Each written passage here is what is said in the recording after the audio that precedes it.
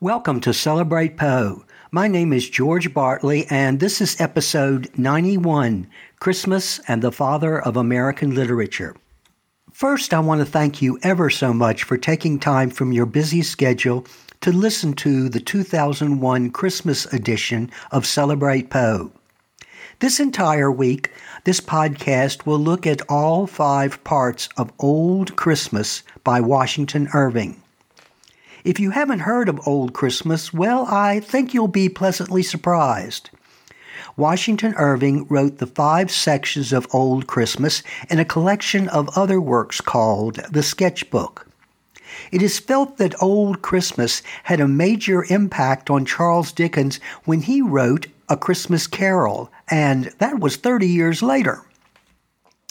Washington Irving also influenced how we celebrate Christmas, far more than he is usually given credit for. But this podcast episode will be going into that later. First, I want to explain something that might help you understand things a bit more. Now, not surprisingly, Edgar Allan Poe came in contact with quite a few writers. Some he seemed to think of as his competitors.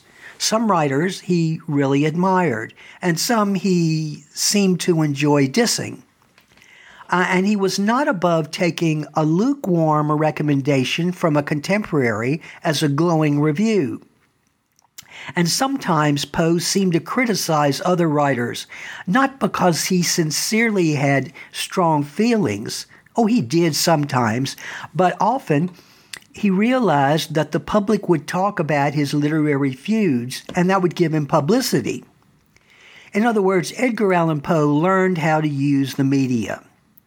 In that respect, he wasn't that different from Elton John's feuds with Madonna, or Kim Kardashian's feuds with Paris Hilton, or Taylor Swift's feuds with, well, practically everybody. You know, I can't believe I'm comparing Edgar Allan Poe in any way to Kim Kardashian. But I digress. Over the months that I've planned Celebrate Poe and the episodes that I want to cover, from my outline, it looks like this podcast will last for years. And I want to go into some of those 19th century writers who were Poe's literary contemporaries.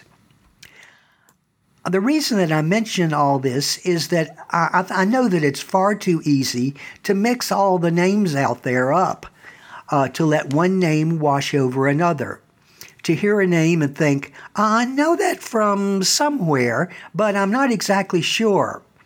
And I used to be an English major, and I'd like to think that I know this stuff. So I want to be sure that I give each writer an identity, something to remember him or her by. Don't know if I'll always be successful, but hopefully there'll be less chance of confusing them. Let me take Washington Irving as an example. For some weird reason, and maybe I'm the only one, I seem to always confuse Washington Irving with Nathaniel Hawthorne. At first glance, both their first names have roughly 3 syllables, depending on how you say them. Washington and Nathaniel. And then their last names have 2 syllables, Irving and Hawthorne. And being from the South, there's often a tendency, to be honest, to lump all northern writers into one big group. I know when I worked at the Poe Museum, I couldn't have told you much of anything about Washington Irving and Nathaniel Hawthorne, except that they were both somehow associated with the North and wrote dark stories. Now, they were both associated with the North. Irving was from New York and Hawthorne was from New England.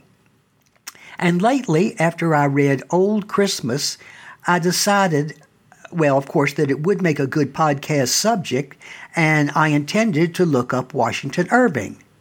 And sure enough, I looked up Nathaniel Hawthorne. I'm always confusing the two. So I think I came up with a memory aid. You can say that Washington Irving was a writer who came first. In fact, it is said that he was the first American to make his living from writing. George Washington actually visited and excited young Washington Irving when Irving was 6 years old. Irving's last work was a 6-volume biography of George Washington, but that was years later. And of course, George Washington was the first president. Now think first. The writer who came first was Washington Irving. The young Irving's meeting with Washington can be thought of as his Lafayette moment. You see, it's generally agreed that Edgar Poe met the Marquis Lafayette in 1824 in Richmond when Lafayette came to the United States. In other words, both young men experienced the excitement of meeting their heroes. So again, think, first president, George Washington. First professional American writer, professional in this case meaning making a living from writing. Another Washington, Washington Irving. And if you need another memory aid, George Washington is often called the father of his country. Washington Irving is known as the father of American literature. Before Washington Irving, writers were not held in high esteem, but I'll go into that in future episodes.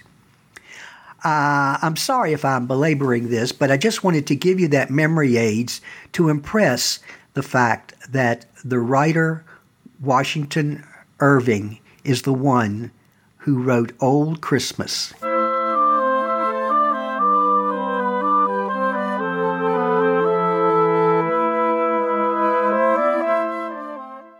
Now think back centuries ago to England's medieval era.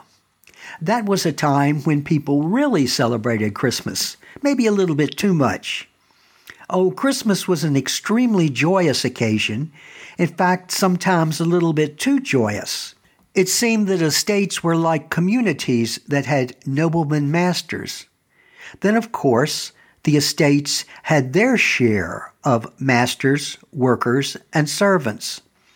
The populations developed their own share of merry festivals for feasting, fellowship, gift-giving, games, and lots and lots and lots of drinking. Those people really knew how to party.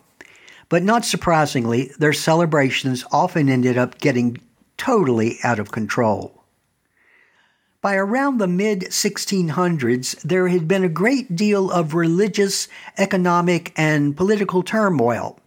Many of the Christmas customs, especially ones that might be seen today as really wild, were completely banned.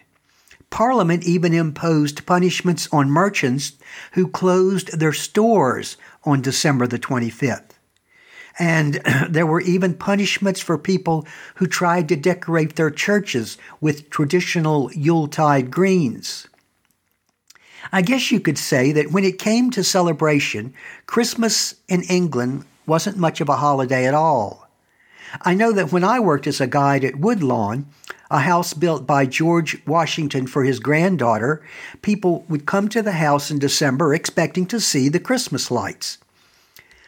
The guides would always have to point out that the house was a gift from George Washington to his granddaughter and her husband in 1799, and the country was still largely influenced by England in cultural customs and didn't have as elaborate a Christmas celebration as you might today. I didn't know the specific reason that there were few Christmas festivals because Washington Irving had not begun doing research. You see, when Irving started doing research in the early 1800s, most people were unaware of the early Christmas traditions of medieval England. And many of Irving's ideas and findings became the root of our modern customs for celebrating Christmas. Woodlawn just happened to be one of those homes that was built before the 1800s when houses were not elaborately decorated at Christmas. The Christmas that England and early colonial society celebrated was more of a minor event, frequently known as Twelfth Night. But remember, this began to change with Washington Irving. From an early age, Washington Irving developed an interest in holiday traditions. He was especially interested in those of the Dutch communities along the Hudson River, where he lived for a time as a teenager. In 1812, he wrote A History of New York, and Washington Irving, he had a tremendous imagination, included a dream sequence involving a character by the name of Saint Nicholas, whose name in Dutch is pronounced Sinterklaas. Now, does this sound familiar? You see, Washington Irving had St. Nicholas flying through the air over Manhattan in, quote, the self-same wagon wherein he brings his yearly presents to children, unquote. The saint descended to the ground to smoke his pipe, and then, laying his finger beside his nose and mounting his weapon, he returned over the treetops and disappeared. Now, in 1815, Washington Irving moved to Europe and began doing even more research into ancient Christmas customs. I guess you could say he became a regular in the libraries and museums wherever he was. Then he compiled those findings into 5 chapters of a 34-chapter collection of essays published in 1819 as The Sketchbook of Geoffrey Crayon, Gent. These 5 chapters, or Old Christmas, have remained in print for over 2 centuries. In the next 5 episodes, this podcast will deal with sections from all 5 episodes. The purpose is to examine how Old Christmas has had a major influence on how we look at the holiday season, beginning with the chapter simply entitled Christmas. And now from Old Christmas, the first section, Christmas.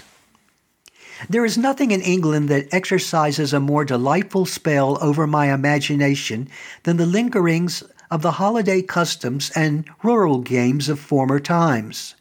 They recall the pictures my fancy used to draw in the May morning of life, when as yet I only knew the world through books and believed it to be all that poets had painted it.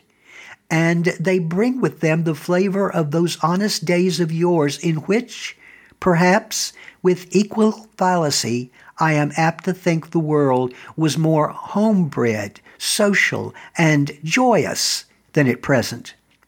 I regret to say that they are daily growing more and more faint, being gradually worn away by time, but still more obliterated by modern fashion.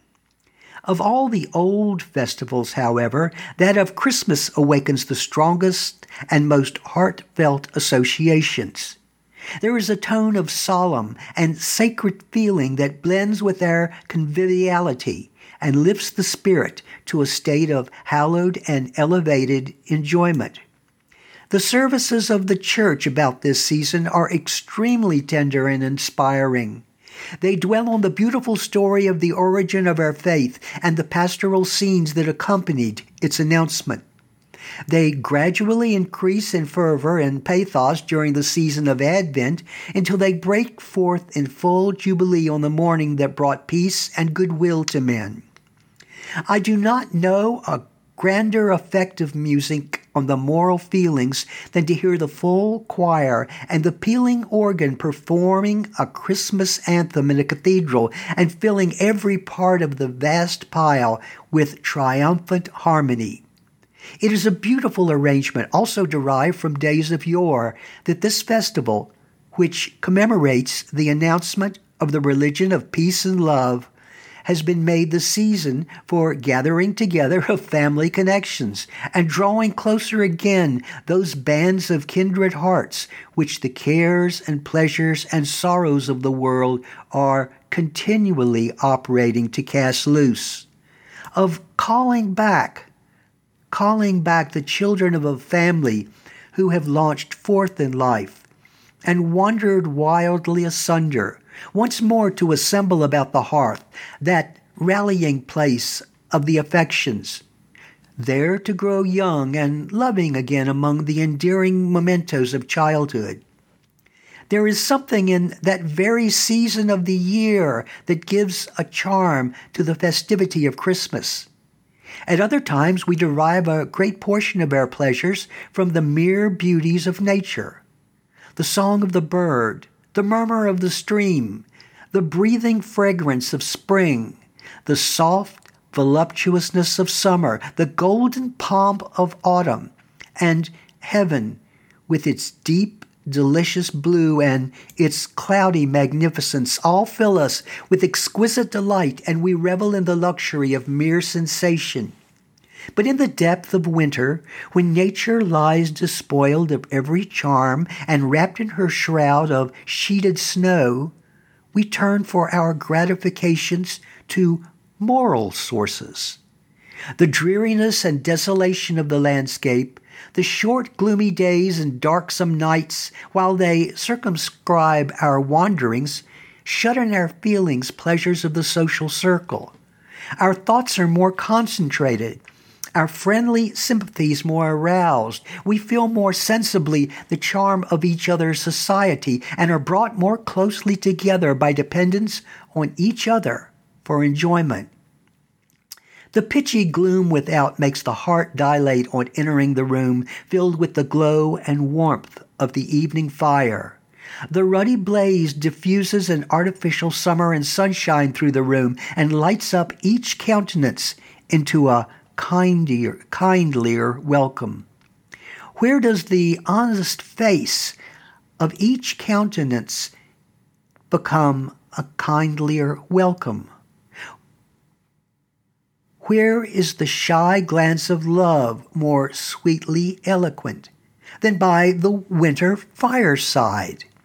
And as the hollow blast of wintry wind rushes through the hall, claps the distant door, and rumbles down the chimney, what can be more grateful than that feeling of sober and sheltered security with which we look around upon the comfortable chamber?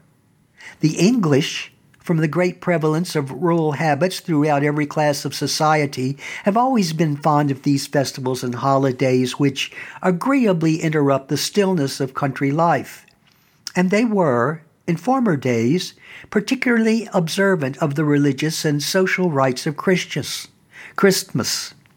Conversely, one of the least pleasing effects of modern refinement is the havoc it has made among the hardy old holiday customs. Many of the games and ceremonies of Christmas have entirely disappeared. They flourished in times full of spirit and lustihood when men enjoyed life roughly, but heartily and vigorously. The world has become more worldly. Pleasure has expanded into a broader but a shallower stream and has forsaken many of those deep and quiet channels where it flowed sweetly through the calm bosom of domestic life. Society has acquired a more enlightened and elegant tone, but it has lost many of its homebred feelings and its honest fireside delights. The traditional customs have passed away with the baronial castles and stately manor houses in which they were celebrated. However, Christmas is still a period of delightful excitement in England.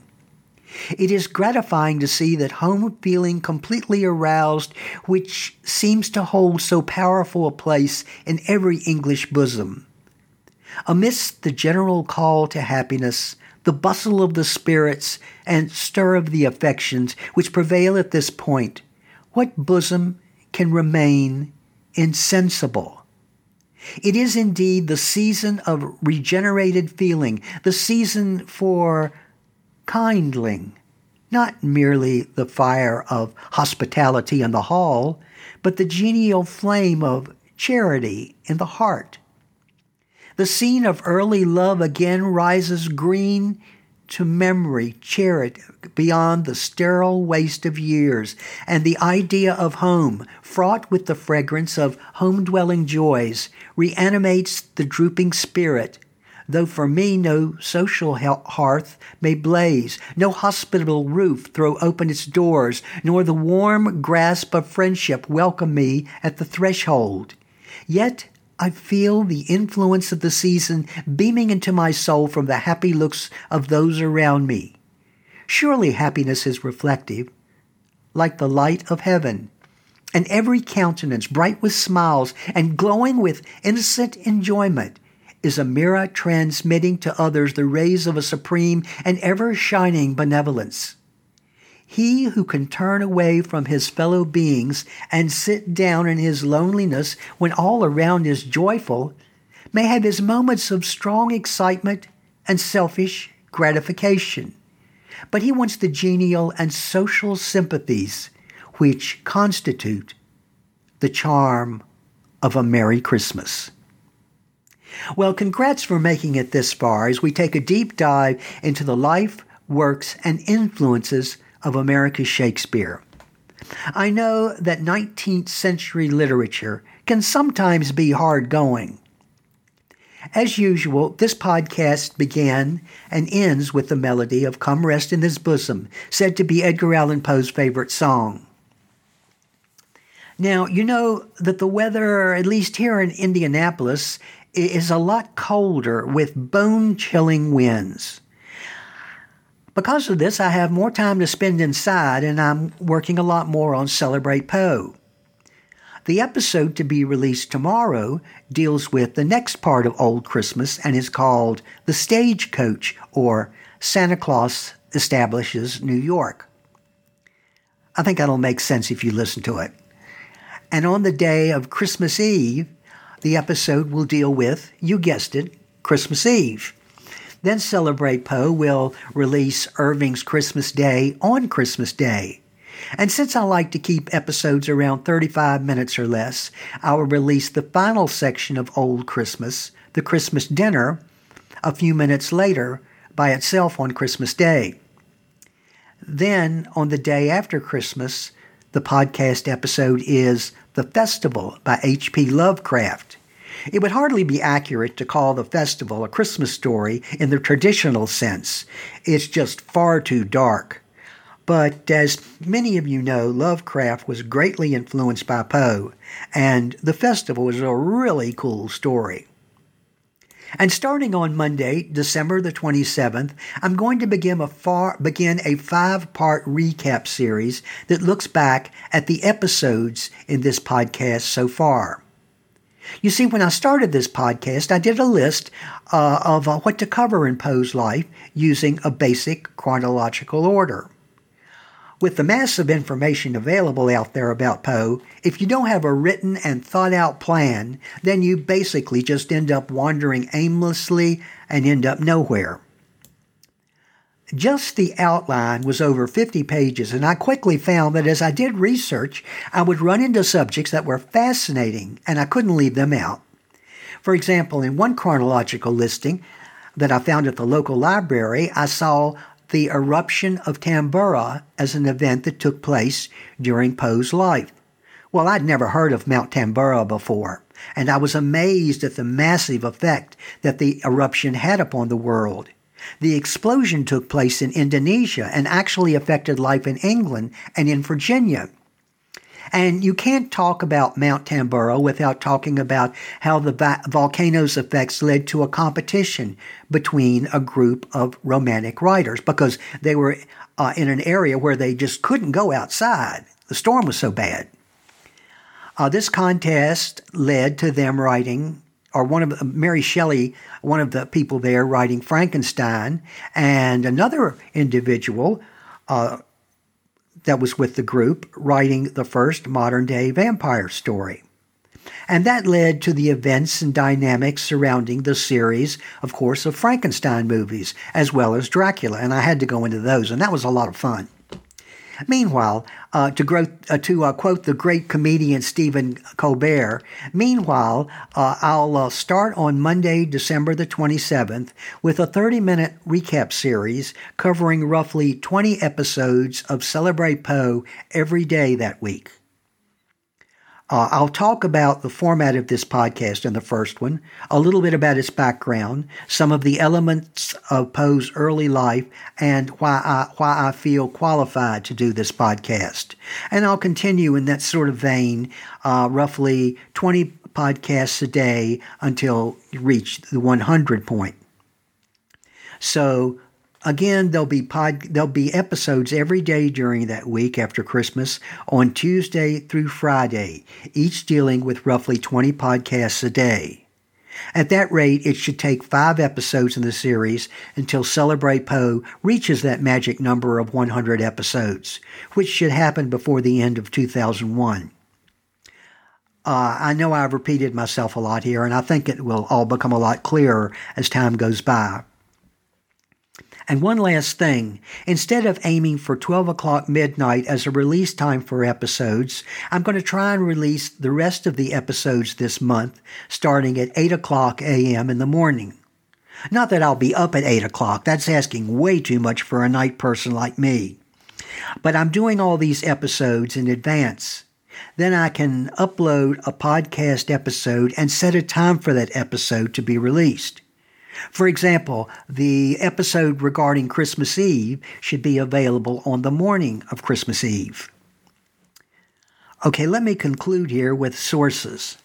Sources for this episode include the sketchbook of Jeffrey Crayon by Washington Irving, Complete Fictional Works of Washington Irving by Washington Irving, the Washington Irving, the definitive biography of America's first best-selling author by Brian J. Jones, The Literary Adventures of Washington Irving by Cheryl Harness, Original Knickerbocker, The Life of Washington Irving by Andrew Bernstein, Edgar Allan Poe, A Critical Biography by author Hobson Quinn, The Poe Log, A Documentary Life of Edgar Allan Poe by Dwight Thomas and David K. Jackson, and The Reason for the Darkness of the Night by John Tresh. Thank you for listening to Celebrate Poe.